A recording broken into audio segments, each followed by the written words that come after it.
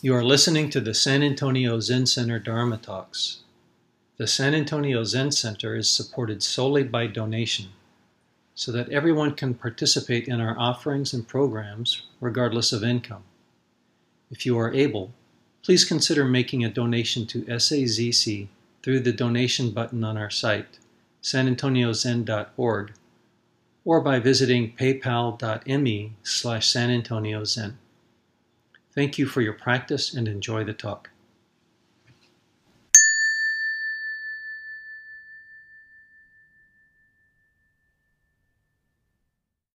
Good morning. Good morning. Good morning. I wanted to begin this morning by saying how much I appreciate everyone. It was so nice in the foyer this morning seeing people coming in, and everyone was interacting and greeting each other, being with each other.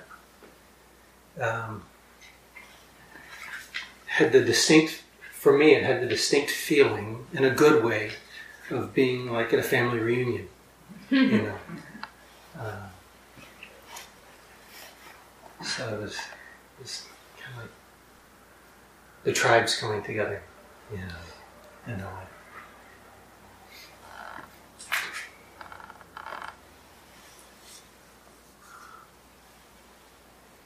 So this morning, when we were chanting during service, in the Heart Sutra we were chanting that Avalokiteshvara, deeply practicing Prajnaparamita, clearly saw that all 5 skandhas, or aggregates as we say, are empty.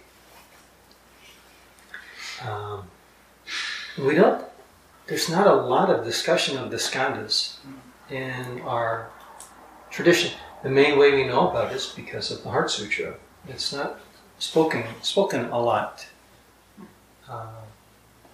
outside of that, and in spite of the fact that it's a foundational aspect of our practice.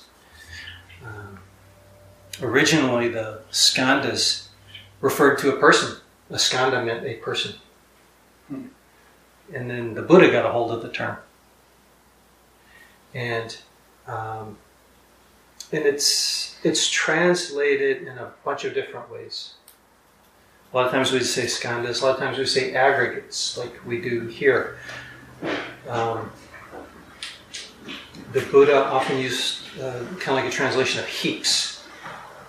So he would talk about, like, as an analogy, he would use heaps of rice. 5 different heaps of rice. Another word is collections or groupings. I think we could probably even use the word, from a strictly non-academic point of view, I think we could probably use the word conditions in a way as well. And there are 5 skandhas. So this is going to be a very brief overview because there's not a lot of, this would be a very, very long talk to go into detail about all of them. So this is just an overview of the skandhas. So there are 5.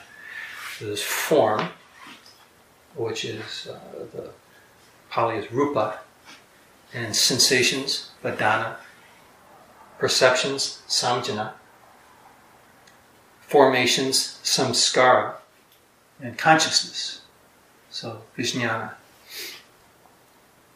And how the Buddha was looking at these was a system of analysis, of a way to look at this thing that we call the self, which isn't a thing, as we know. And the literal word for skandhas actually refers to the trunk of a tree. And in the Jnana Sutta, the skandha, the banyan trees are often mistaken for people. like at a distance, not up close. It would be kind of obvious up close, but at a distance. And the Buddha often referred to the skandhas as a chariot. He says if you take apart all the components of a chariot, there's no chariot there. So where does the chariot come from? And by themselves, if you have the wheel and the tongue and the cab and all this stuff by themselves, it's just a wheel, a cab, or a tongue. Right? There's no chariotness in those. I have my own analogy that I'll bring up, I'll mention later. But for form, rupa, we often look at it as a literal form. We often want to see it as literal form. Like we look at the wall, or we might look at the kabaka, the incense, or a lamp. And actually, it's the one of the 5 skandhas that's actually material-based, which basically means it has a physical appearance, right? But the physical appearance isn't the form. It's not the objective form. It is how we apprehend the object. Right? So, if I see a green mat here, I'm going to apprehend it. And so I'm going to see it as square, green. But this is my attribution to this object. Right? This is how I look at it. It's basically giving rise to how I see it. Right? So the form is actually in me. It's not the form. So already we're projecting. Right off the bat, we're already looking for something to hang our hat on, so to speak.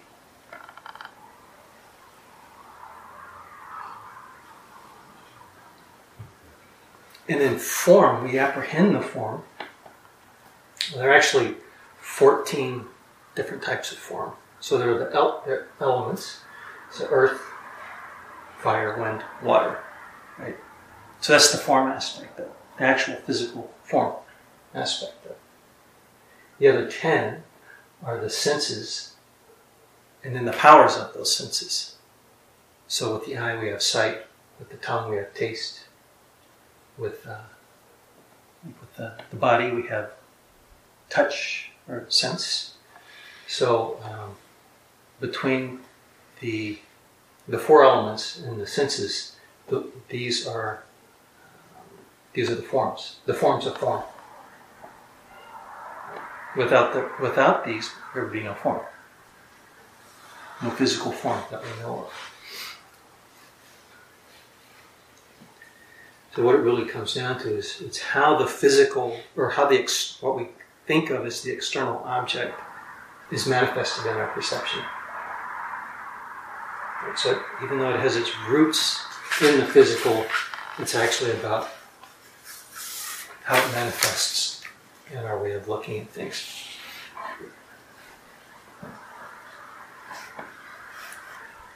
And with Vedana, with sensations, again, it's not just this. It's not just the 5 senses.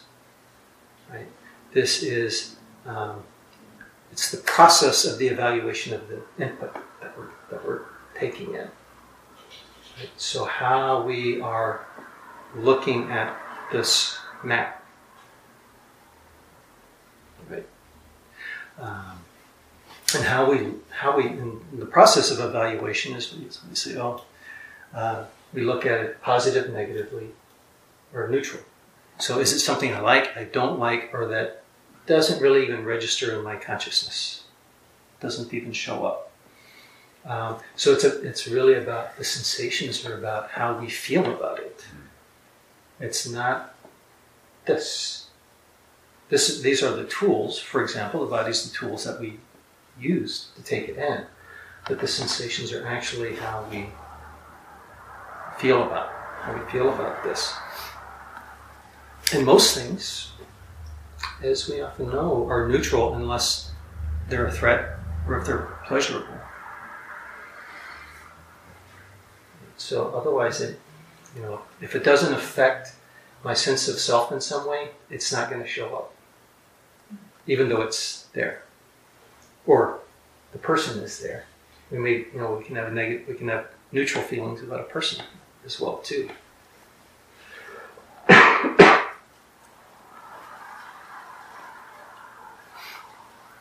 So the analogy that's often used for this is, and I'm sure many of you have heard this before, it's like walking down a path in the dim light and you see the snake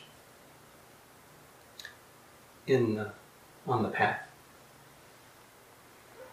You have this immediate sense of tightness or fear or apprehension. And when we look closer at it, we see it's actually a piece of rope. That's actually laying there. So that how we evaluated it was as this rope was as a threat. We misapprehended it as a threat. And for those of you that are spending time in the country, we can have the same thing with fool's gold. Right? You're walking around and you see a piece of fool's gold and your heart kind of does a little flutter and you realize, oh, it's just iron pyrite.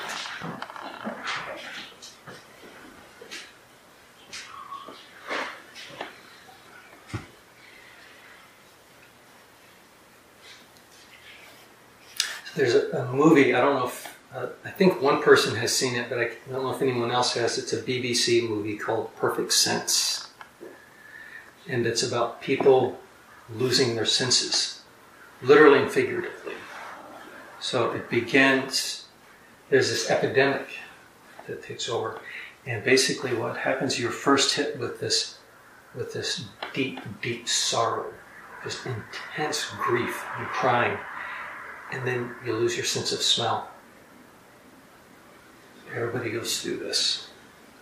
And the main character is a chef, right? So his livelihood is really coming into question. And then panic and anxiety show up. And then a little bit later you lose your sense of taste. So then he begins making food that's just texture-based, that people can really appreciate the texture of the food or the mouthfeel of it. And then the next is anger or rage. And then you lose your sense of hearing. And euphoria, right before you lose your sight. And so that's the point that the movie ends. So they never talk about touch. Like, what is it we experience before we lose touch? So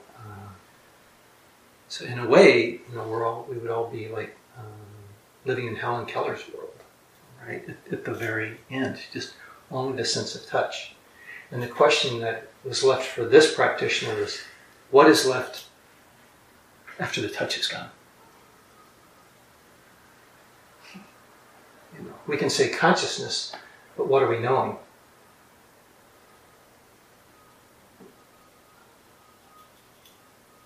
What is there to know in this way?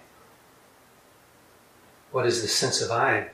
Just in this one thing about the sensations. What is this sense of I without a way to interact with the world? We could say pure consciousness, but what does that mean?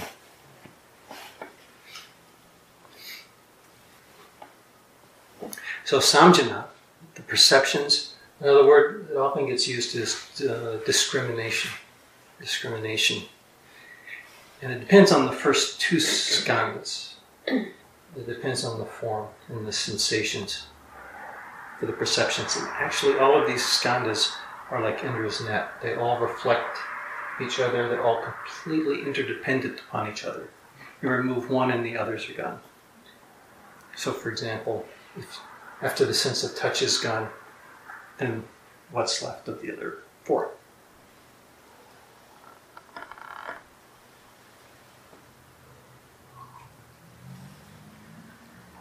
So the perceptions actually help us classify things as positive, negative, or neutral, or people as positive, negative, or neutral. So in one sense, we have the the evaluation is positive, negative, and neutral. And then we have the classification. Right? So this is kind of where it's, oh, okay, green mat, bowing, nice soft place for me to land. My knees appreciate that. So it actually provides these perceptions and discrimination, most specifically looking at it through the discrimination. It provides the framework for how we classify things. Provides, it's kind of like the lines on a piece of paper, right? Provides the framework for it. So it also determines what we see and what we don't see. And again, so if it's positive or negative, we're going to see it. If it's neutral, we're not really going to see it. So it doesn't benefit or threaten us in some way.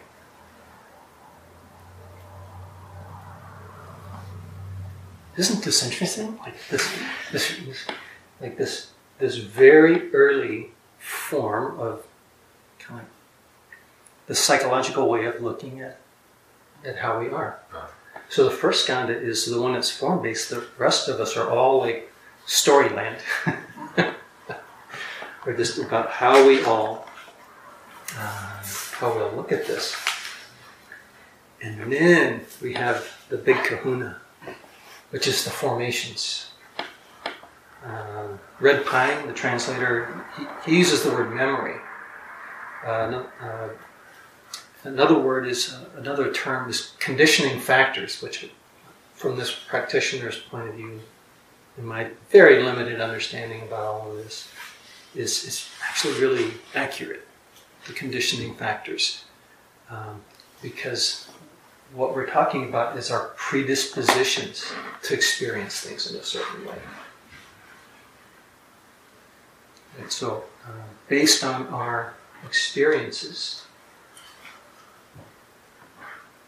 we're going to see things a certain way. Like, for instance, if I'm looking at the mat, I'm thinking, nice soft place to kneel.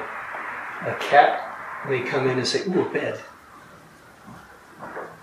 Depending on the cat's conditionings. And my knees conditionings. And it's also the conceptual constructs that we use to look at this. So basically, if I see a mat, I'm going to go through all the things. If something that looks like a mat, I'm going to go through all the ways, or actually, even if someone says the word mat, I'm going to come up with a whole series, very quickly, images of a mat, what a mat might be. So that's the conceptual construct that I'm using. So if Sarah's describing it, mentions a mat, instantly, as she's talking and as I'm listening, I'm coming up with a definition of a mat and what my perception of a mat is. Until she gives her description of a mat, in which I begin filling that information in based on memory, based on, like if she says it's a green mat, and I'm thinking, okay, Kelly green, is it a lime green? She may be talking about one shade of green, I might be talking about another. So this is where the mind abhors a vacuum. So we're just really filling in with as much information as we have based on our conditioning factors. And it's called the manas. So it's where we, in Abhidharma, where we're talking about like the memory warehouse. A memory warehouse of mats, and it's just full of mats. When someone says mats, it's all full of mats. Right? All different sizes and shapes and colors and forms.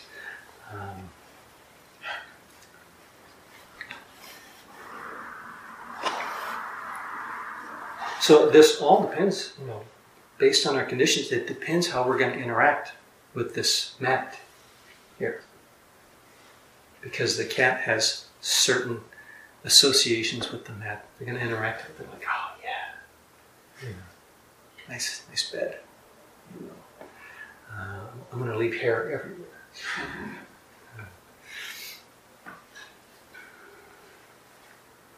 And the thing is, we are often, unless we can catch it really quickly, this is our MO, our normal way of operating. The neuroscientist Candace Pert talks about how basically our synaptic connections basically get locked in. Once I understand mat in a certain way, I'm locked into that definition of a mat. And there are no other options available to me because I have a certain association with mat, especially if I have a negative experience with the mat. Okay? Like if it's judo and I get thrown to the mat, right? I'm going to have a not so pleasant association with the mat. So I'm going to become averse toward the mat. And so, and then you get locked into that to the extent that no other possibilities.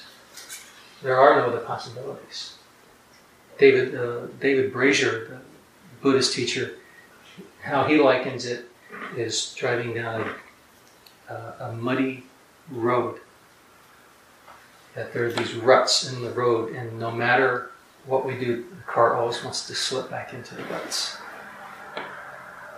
So that was a really eloquent image that no matter how far, if we can get out of the ruts, the wheels just want to slip right back in.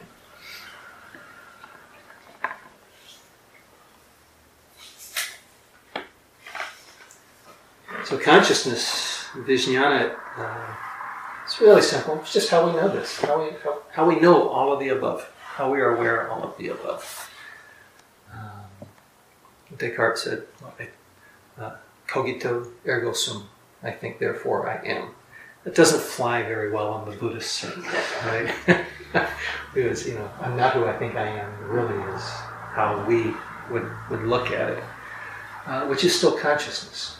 We're just actually taking a step back from I think, therefore I am my thinking, which is what Descartes is implying, that we are our thinking.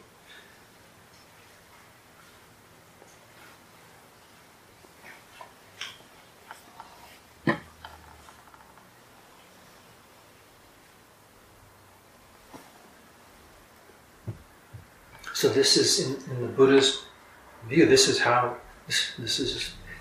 we create this being, this sense of I, this sense of me that is separate from you and from you, from everybody. Particularly if I have a negative view, right? So I push everything away. If I have a positive view, I want to bring it in and make it mine. So back to, they're both the me show. It's just a matter of how we're coming at it. But the good news is that Avalokiteshvara saw the five skandhas and saw that they are empty. So they're empty of separate existence, empty of own being. So consciousness is empty, perceptions, formations, sensations, form, it's all empty. So this is one giant construct. Often folks who aren't so familiar with Buddhism will want to view this as nihilism, as a nihilistic thing. Whereas actually, and I think Red Pine actually says it really beautifully. He says, emptiness means indivisibility. So we are never ever separate from anything, no matter if we feel extremely separate, lonely, or what have you. The reality is that it is all empty. if something, if form had its own being, was separate, right, then it could never have come into existence, nor could it ever not exist. And as we know, since everything is impermanent, this is not the case. Things arise, things pass away, except impermanence. There's always a but in Zen, or an except.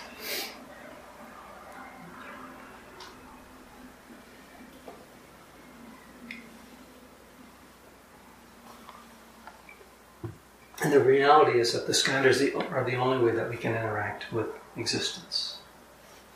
With existence with a capital E, not a small. It's the only way that we can interact with everything around us. It's the only way that we can interact with ourselves.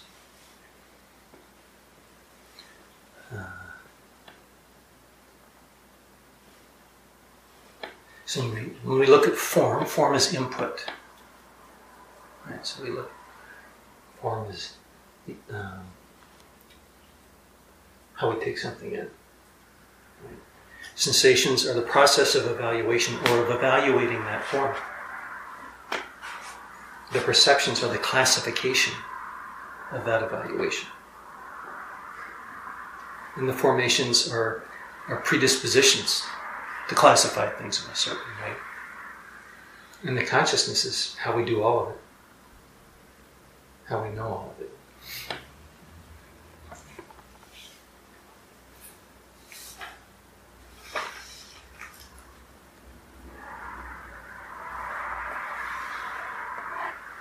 So the Buddha likened the skandhas as a chariot that you break apart. You take it apart, and there's no chariot there. And because of conditioning factors, I think my analogy would be like more like a piece of furniture from IKEA. Right? It comes in this box, and it's written in these it's not even written. It's the pictographs of incomprehensible things, written by, devised by someone operating under a sense of self. That they're setting up these conditions for me to try to figure out what they're thinking of. Right?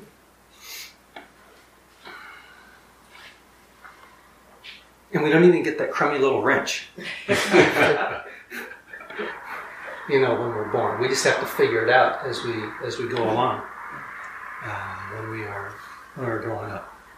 We just have to figure it out and develop our own toolkit. And how we see it is always going to be flawed because it's not actually the thing itself. It's the mat Sarah describes is not the one that I want to see. Right? So it could be because she has associations with the mat and I have associations with the mat. It's impossible for me to know. So basically, sometimes the best that we can do is go and just point. Sometimes that's about as good as it gets. And it's all that we have. It's all that we have, and to me it's a major miracle that we're able to even communicate with each other at all. Not even a minor miracle, but a major one.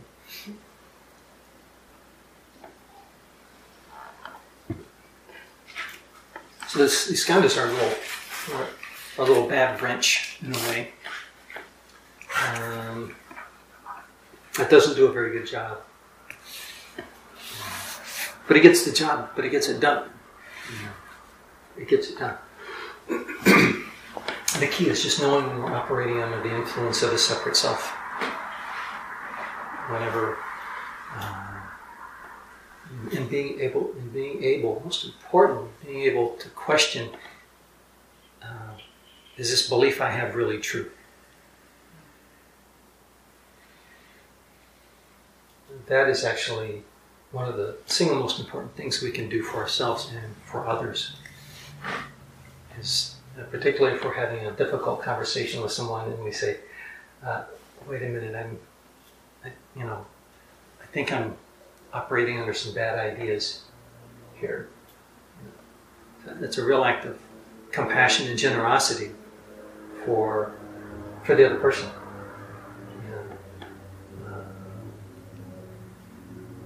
I remember Ed Brown at came to Tassajara, and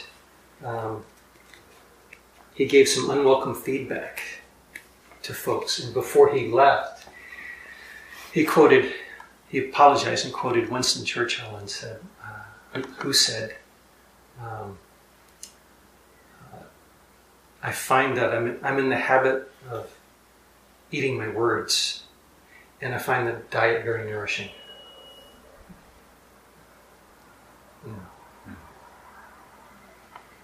It's all very helpful for us.